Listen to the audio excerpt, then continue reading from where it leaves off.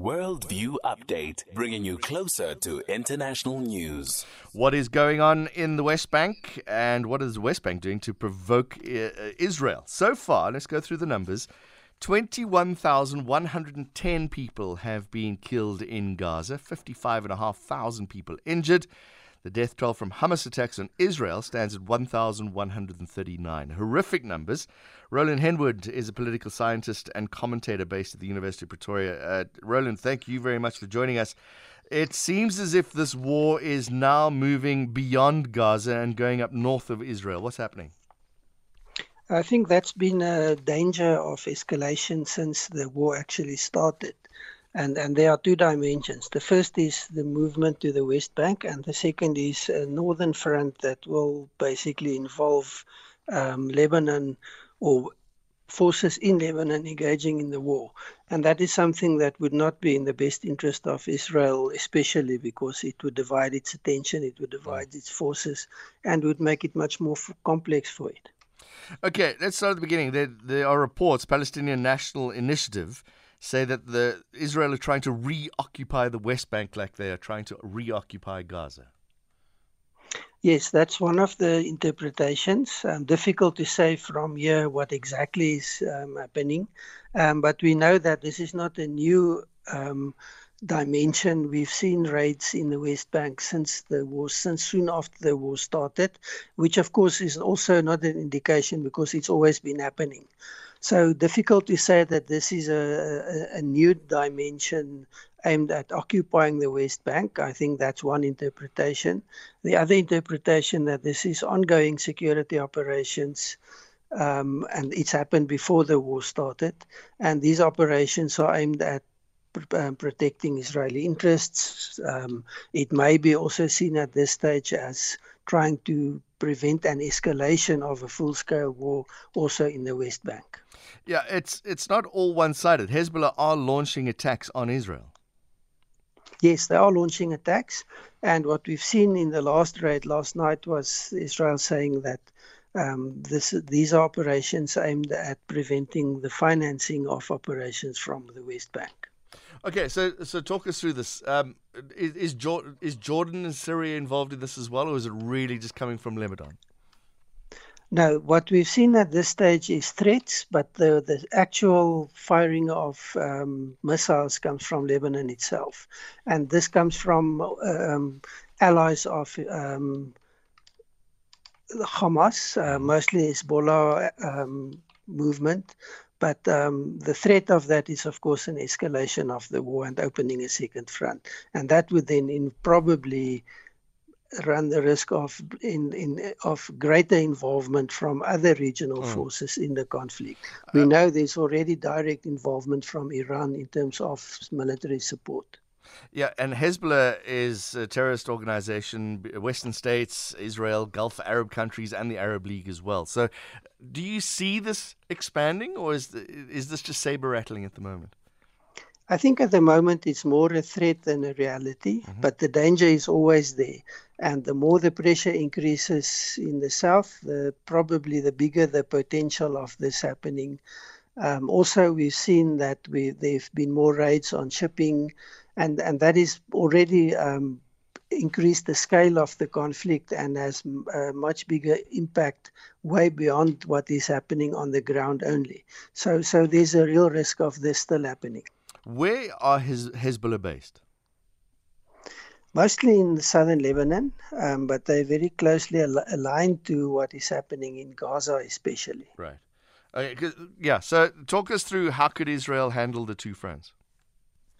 Well, they could handle the two fronts militarily, but that seems to be, at this stage, the least preferred option for reasons I've mentioned. At this stage, what one sees is a diplomatic effort, political pressure being brought to bear on regional role players not to allow this, not to engage, and not to allow the war to escalate beyond what is already happening. So you're likely to continue seeing the attacks that we've seen, but not crossing of borders and not a full attack from either side at this stage.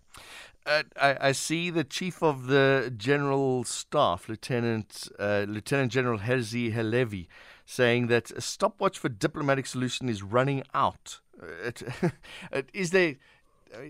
seems as if people are trying to do something, but always not enough trying to be done. Yeah, that may be political/military talk, in the sense that you're upping the pressure if you say that, and you're upping the pressure on also not only your enemies, but also on those who are actually supporting you, trying to get things to move quicker. But it's always good, from a military strategic perspective at least, to put pressure on your opponents, to put pressure on everyone involved, and see if you can get more out of what is happening. Also, there's a quote saying that Netanyahu knows very well if he leaves his position as Prime Minister, he'll go to jail. He wants to extend the war in Gaza, to expand it, to continue it for as long as possible. Do you buy into that? I'm not sure if he would want to extend the war as far as possible, but it's very clear that, and we knew this before the war started, that he had political difficulties, he had legal difficulties. He is the leader of a minority government, and a very right-wing government at that. So yes, politically he's been in trouble. Not sure that the war is that he caused the war because of that, as some would say. Not if one looks at the scale of this and the cost of this war. On the other hand, even the fact that the war is happening and the way in which it's happening may in the end cost him dearly. So I think as a political leader, he is under pressure, and he will be under pressure whatever happens. What is the latest when it comes to talks and peace? Very quiet at this stage. It seems that the talks that have tried to get a resolution to the people who have been abducted has hit a brick wall. There's not much happening. But Israel has launched, Egypt has launched a new initiative, making proposals to both Hamas and the Israelis, and they're waiting for feedback before they release any details on that. It seems very difficult for the Palestinians to look for peace now. The country's barely there at the moment. Yes, it is difficult, and that's one of the issues. Of course, is something that's not talked about a lot is the divide between the political leadership and the people, and the consequences of what political leaders have been doing to the normal people living in those areas. And that is something that would probably get much more attention later, but the cost is massive in terms of what has happened so far. Yeah, you mentioned Netanyahu's minority government, and 20, by my accounts, 23, just short of 23,000 people killed in 3 months. It's horrific. Yes. What is going on there, and it seems like no end in sight.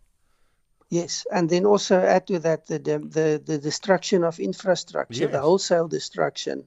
I mean, you have to rebuild cities from scratch after this war. We haven't really seen that in recent memory.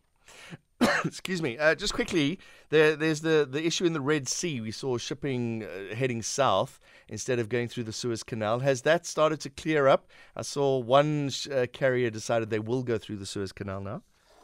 Yeah, there's mixed messages. There are others that say it's still too dangerous. They're not going to do that. So I think some may be testing the waters.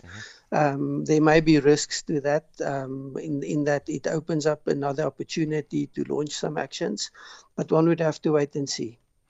Yeah, lots of waiting and seeing. Roland Henwood, thank you very much. Political scientist and commentator based at the University of Pretoria.